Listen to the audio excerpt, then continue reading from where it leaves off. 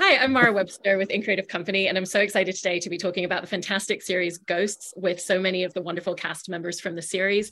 We are joined today by cast members Rose McIver, Danielle Pinnock, Asher Grodman, Brandon Scott Jones, Richie Moriarty, Román Zaragoza, Sheila Carrasco, Rebecca Wisocky, and Devan Chandler Long. And Rose, starting with you, one of the things that I love with Sam is it feels like because she's one of the human characters against the ghosts, and she hasn't been kind of set in her ways for decades or hundreds of years, that there's a lot more ability to allow growth into her as a character and to kind of have her acknowledge her mistakes and try to fix things and admit a lot of her vulnerabilities. And I was interested in kind of how playing a human character against the ghosts gives you a lot more scope for growth and evolution in the character than more of kind of the minute versions of growth that we tend to see in a lot of the ghost characters alongside her.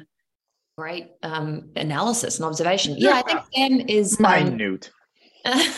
No, I mean, I think that there is something. Sam has really, some significant kind of issues with her own family. She's a very impressionable person. I think she's really incredibly eager to please and accommodate. And I think she really struggles because suddenly she's landed with these 8 new family members, essentially, who she coexists with and cohabitates with, that all think really differently, and that you can't please everybody all of the time. You can only, what is that great?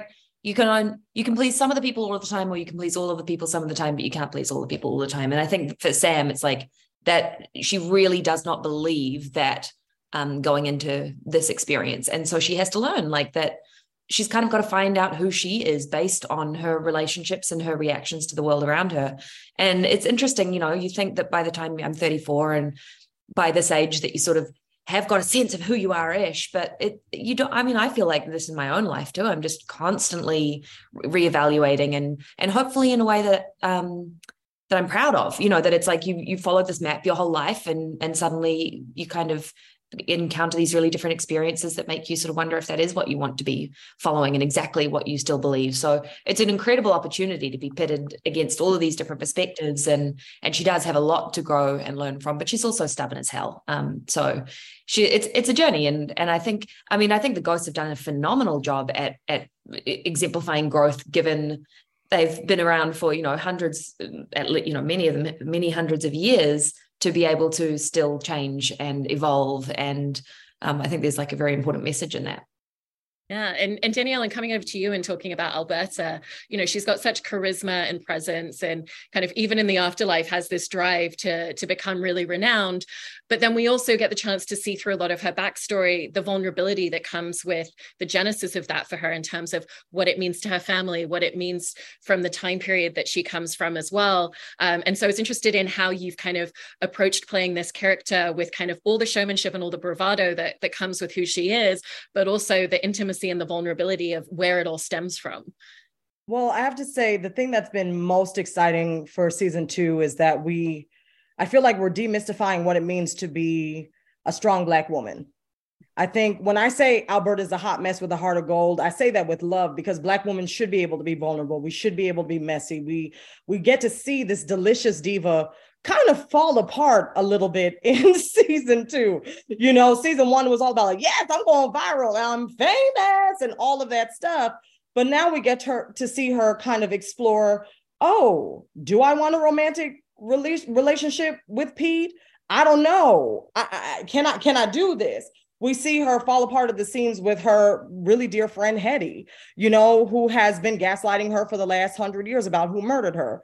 We see her we see her wanting to become a parent for the first time when her niece, gets to the mansion. So it's been incredibly, it's been an honor being able to breathe life into Alberta's life. And I have to say that, like, even as we were talking about this earlier, the thing that I think is so fantastic about this show is, yes, we're dealing with death and dying and sometimes grief, and those topics usually are heavier. We're doing it with a comedic spin, but it also has made me, through Alberta, want to live life even more so. I don't want to live a life with regret. You know what I mean? I want to fail. I want to thrive. I want to live my life without apology. You know what I mean? I think season 1, when I was doing the show, I had a lot of imposter syndrome because it was my first time as a series regular. You know, I'm a theater girl through and through, and then got a couple of co-stars, you know, but I never really got to build a character up in TV from the ground up. So I felt, oh my gosh, what am I doing here? And this is in creative company. I was in the best company. You know what I mean? Like, going to work every day feels like going to the comedic Olympics. So I have to say thank you to this cast for giving me that confidence to play Alberta and for always cheering me on. And also to our incredible writers who've written this amazing three-dimensional Black woman, and they steered away from the stereotypes that usually plus-size Black women have to play. And our showrunners who are so open, you know what I mean, to hearing our input sometimes in how we see these characters. So to answer your question, season 2 has been fabulous. I've been really able to stretch my wings as an actor, and it's been incredible playing Alberta in both seasons. And I can't wait to see what's on for her for season 3. I really love that answer. And it feels like the second season has given so much more scope in terms of all of the characters. And Asher, in coming over to you and talking about playing Trevor with no pants on, you know, when we first met him, there's no one who's a bigger fan of Trevor than Trevor himself. But there's been so many spaces where you've been able to kind of open up the scope of this character in terms of what are his priorities, you know, the way that he's always chased attention, girls, money, and through his relationship with Hetty, his relationship with the rest of the ghosts, he's really started to kind of, not all the time, but like have these little moments and inflections of reassessing if that's really what's important or if it's the people around him. And so I was interested in how the second season and writing those aspects into the character has really kind of opened up a lot of that space and allowed you to kind of have these very little kind of like lovely moments of intimacy and vulnerability with a character that didn't necessarily come straight out of the gate with that. No, that's a very fun question. Thank you. I think the writers have done such a good job, and I guess one of the fun things about this show is that you have a lot of time to sit and think about who you are in your life, these characters, right? And options are limited because you can't leave the house. You're not living life the way you did. So everything becomes huge. Every little moment becomes huge. And so there's been a lot of fun opportunities working with Rebecca, which was something that I had been lobbying for from day one. I thought the two of them would be a very fun, combustible pairing, and would do, you know, romance and sex in their own very specific way. So it's been a lot of fun to kind of, and I think this is with all the characters, this is a show that kind of moves forward by going backwards, if that makes any sense, where we learn more about these people and then every little seed we plant just enriches the present moment. So going back and meeting Trevor's family, and then what does that mean for where we've been and where we're going? We just get to play both sides of the kind of the past to present dynamic, and it's just so much fun. And also, again, that thing of taking the very mundane and accessible and making it seem enormous is something that the show does. It's very special. Yeah. Can I just hype up Asher real quick? Because I just want to give him his flowers on this call, because the thing is, this character could be an asshole through and through, but the nuance and expertise that he's given this Trevor has been mind-blowing to watch. The moment-to-moment work that this actor is doing, Asher Grodman, is incredible, and the scenes between him and Hetty are fucking sexy. Sorry, I know I'm probably not supposed to be cussing on this thing. I'm ghetto, okay? So this is the thing. I just have to say that you're in creative company. He has just killed it. You know what I mean? And really breathed life into Trevor in a way that has just been so special to watch him on set as well as when it airs on screen. So I just wanted to, that's my little thing. That's very hype you. That's very sweet of you. And as you were talking, I just became the color of my shirt. So thank you for doing that. You did. Oh my God. Literally changed color. That's so sweet. You know, as Thank long you. as The we're feeling is giving very flowers mutual here, thing, yeah. I'd like to just reach out and say, you know, Richie Moriarty started a tribute band for White Snake. It's called Pale Serpent. And Richie's been training all year. And he's taking time out of his day because they're doing recordings right now for their first album. Yeah, sorry, I'm doing drums in here in about 5 minutes. So as soon as we wrap this up, I'll be drumming away. Richie, Pale Serpent, rocks, dude. And Brandon, coming over to you, you talked about with Isaac how when you first took on the role, you kind of saw him as being fairly grounded, and he was much more reserved at the beginning because he had the secret that he'd been carrying for so much of his life and so much of the afterlife. And it's been really beautiful to watch him kind of find his own skin in the afterlife in so many ways. And how has that changed the scope of playing the character and being able to play these to a different emotional scope for him and have these kind of larger reactions and responses because he's not kind of paying attention to see how people are responding to things that he says, and even just the physicality of the character changing for you as well? Ooh, yeah, it's definitely, it's fun. It was wild this season to see him a little bit lighter. Like, I think so much of what season 1 was about was just carrying this like heavy burden with him what he felt was a burden.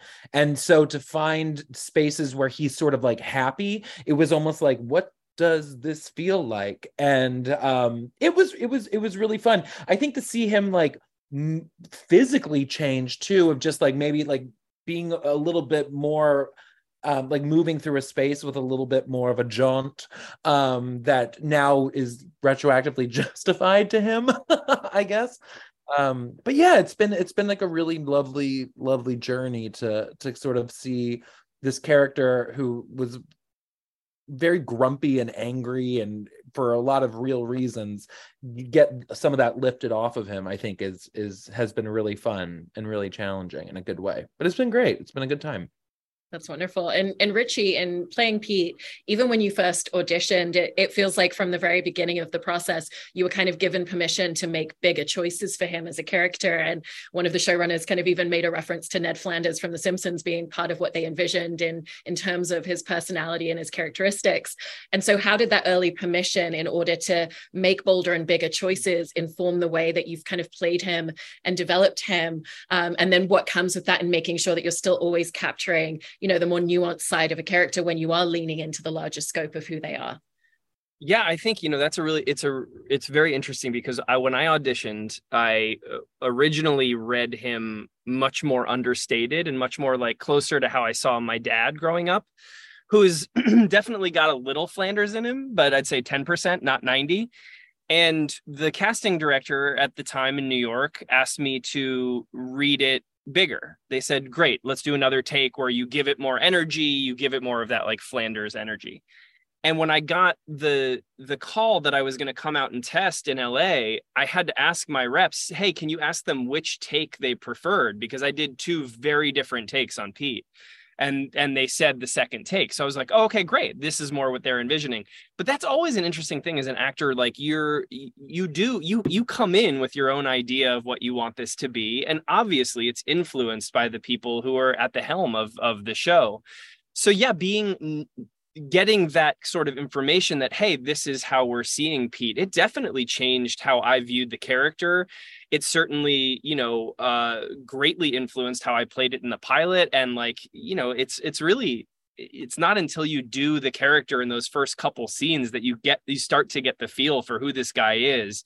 Also, when you put on the wardrobe for the first time and you're wearing this arrow in your neck, like all of that informs who the person is. But yeah, I think, Pete is very unlike me in a lot of ways. I am more pessimistic. I am more cynical, I think. And it's really fun. It's miserable to be around. Really? It's hard. Miserable. Not a good guy. Terrible person. You try ordering food with Richie. It is so difficult. Yeah, I'll tell you what it's like.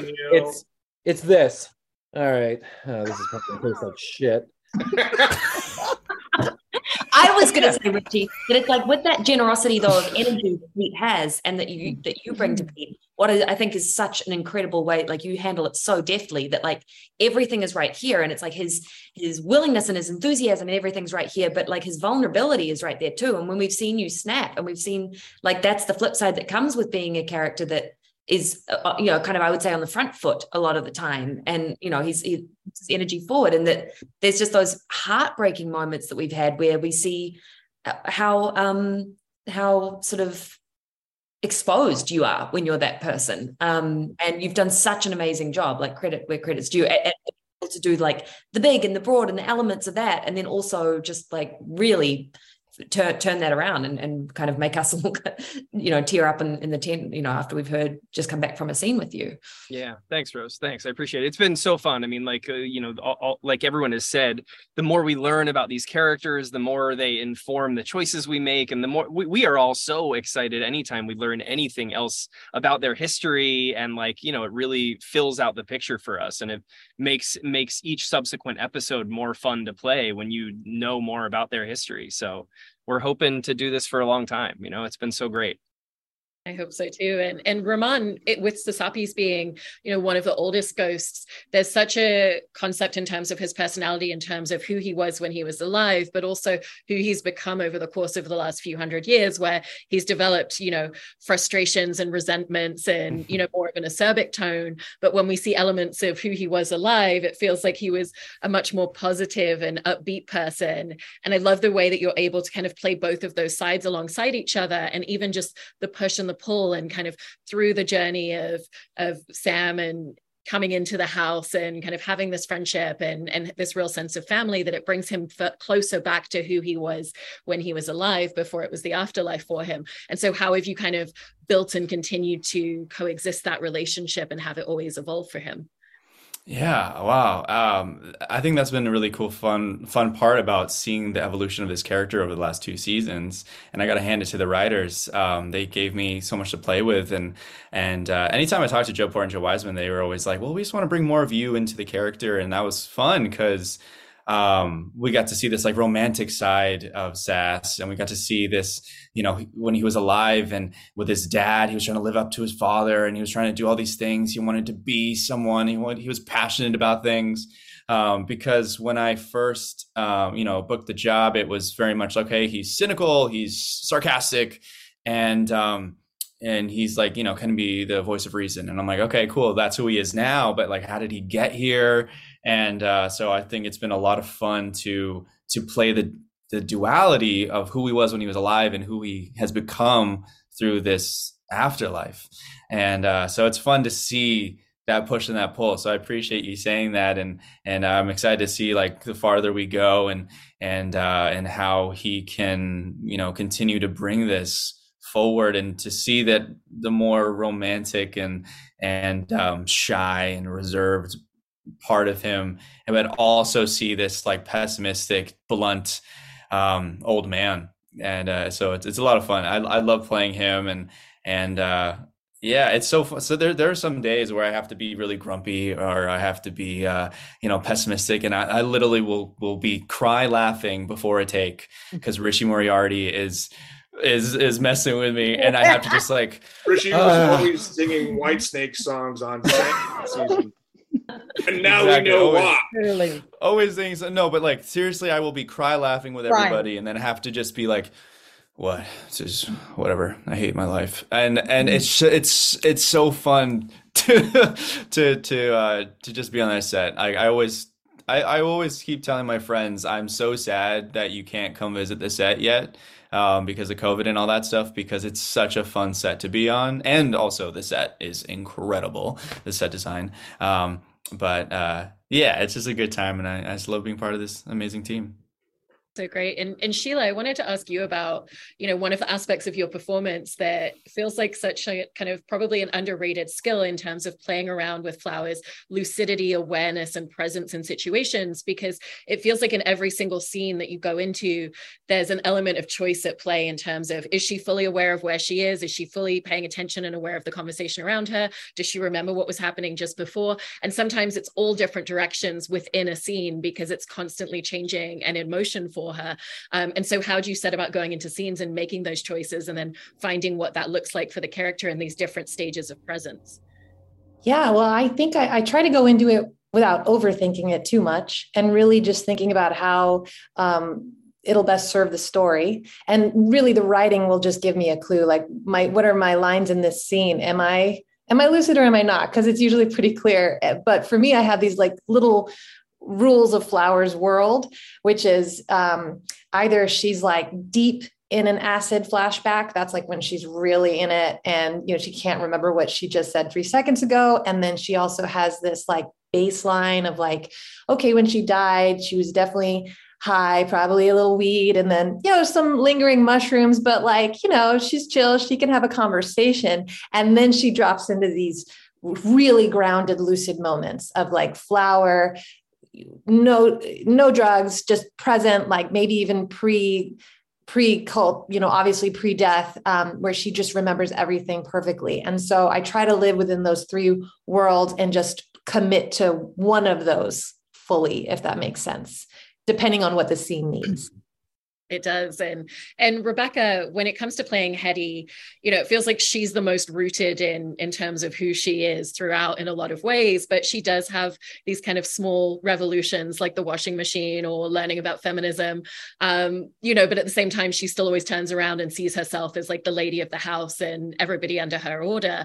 And so it feels like you have to make very kind of nuanced choices in terms of how much of an evolution and how much of a change is she going to make based on these experiences versus how much is she still going to remain rooted in who she's always been. And I love that I've heard you describe it as like she always changes just enough for everybody around her to keep trying. And so how do you find those elements of change without ever pulling her too far away from her core?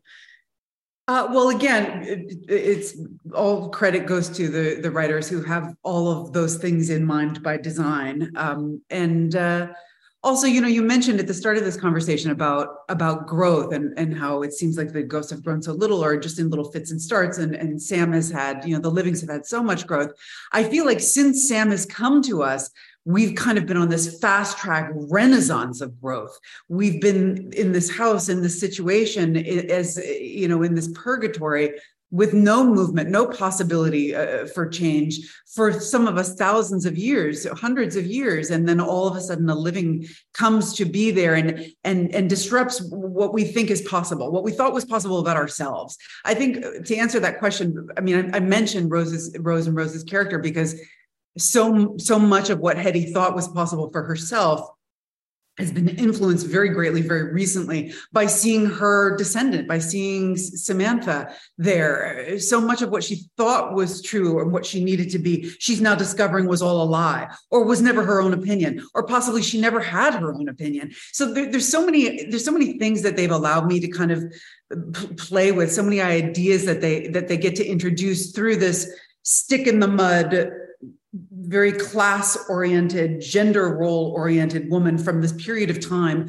that, let's be honest, had a lot of unkind, unsavory opinions about other classes, other races, other people, other, genders, other sexuality, all these other things. That they can manage so artfully to make, to get into these rather provocative things about history, about American history, and then also do it with such levity and surprise, and that my character manages to be somehow still relentlessly adorable.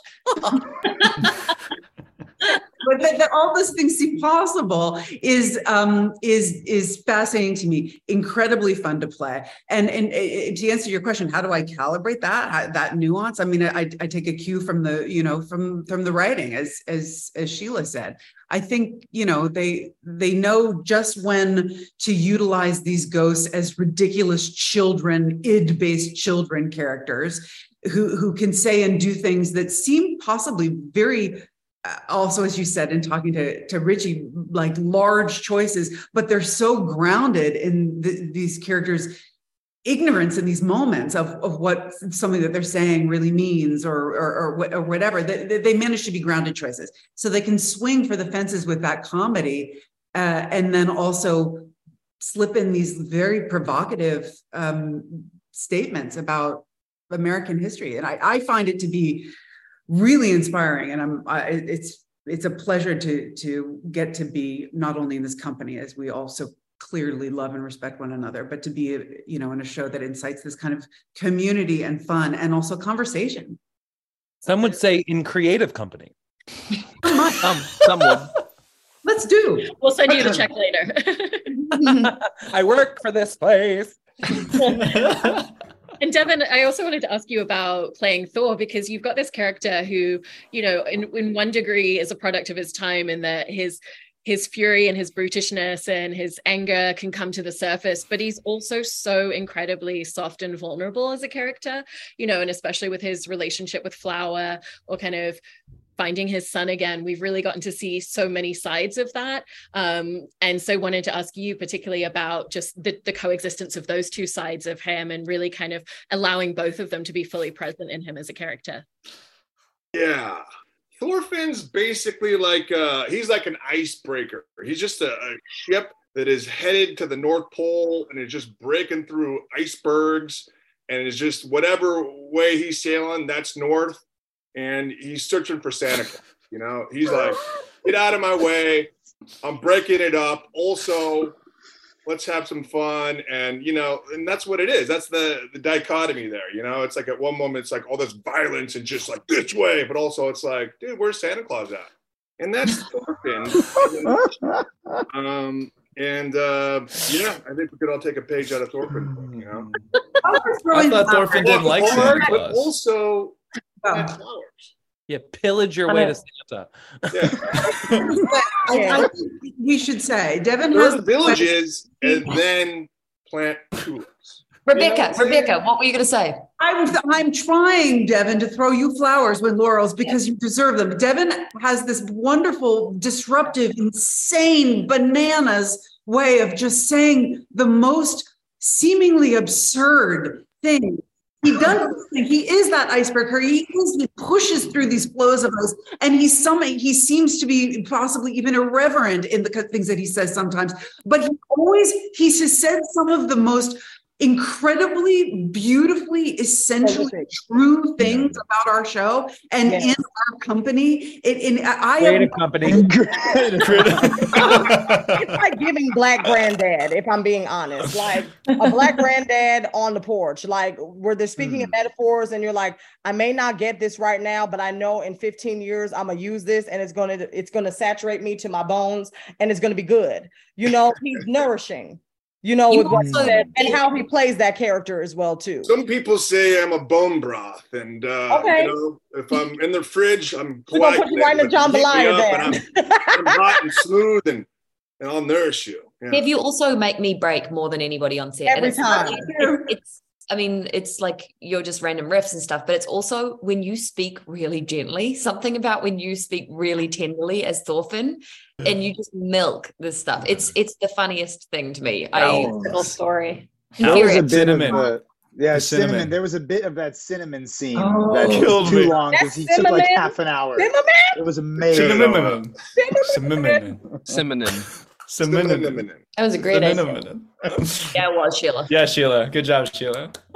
And then for all of you, you know, in terms of the scope of playing these characters, I was really, really fascinated by how you kind of always consciously think about what is their space of knowledge and information that they have and that they know in the world, because it's not just a case of, okay, if they lived 500 years ago or they lived 50 years ago, these are the cultural references and things that they would know, because they've obviously also had the opportunity to learn so much from each other along the way. And then we even see so many moments of them learning new things, new phrases, new cultural references in the space of the show.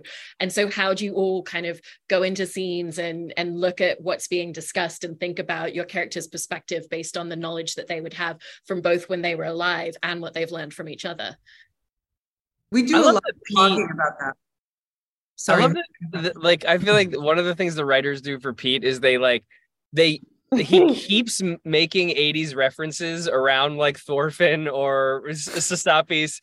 And I'm like, you don't know who that is? And it's like, no, dude, they don't. Like, I feel like there's something very funny that Pete just keeps on his own references and doesn't even is flabbergasted when he finds out that people from other eras don't get who Woody Allen is, you know? Yeah. Or that history repeats itself sometimes, like the podcast.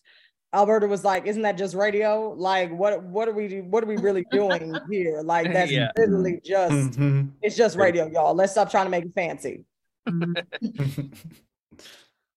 Well, it's such a phenomenal show, and I love everything that you've all done with these characters in making them so layered and so textured. So congratulations on 2 fantastic seasons. Hopefully we get many more in the future, and thank you so much to all of you for talking about this. Thank Thank you. you. Thank you for having us. Questions. Phenomenal. And some would say you were truly the creative company. Hey.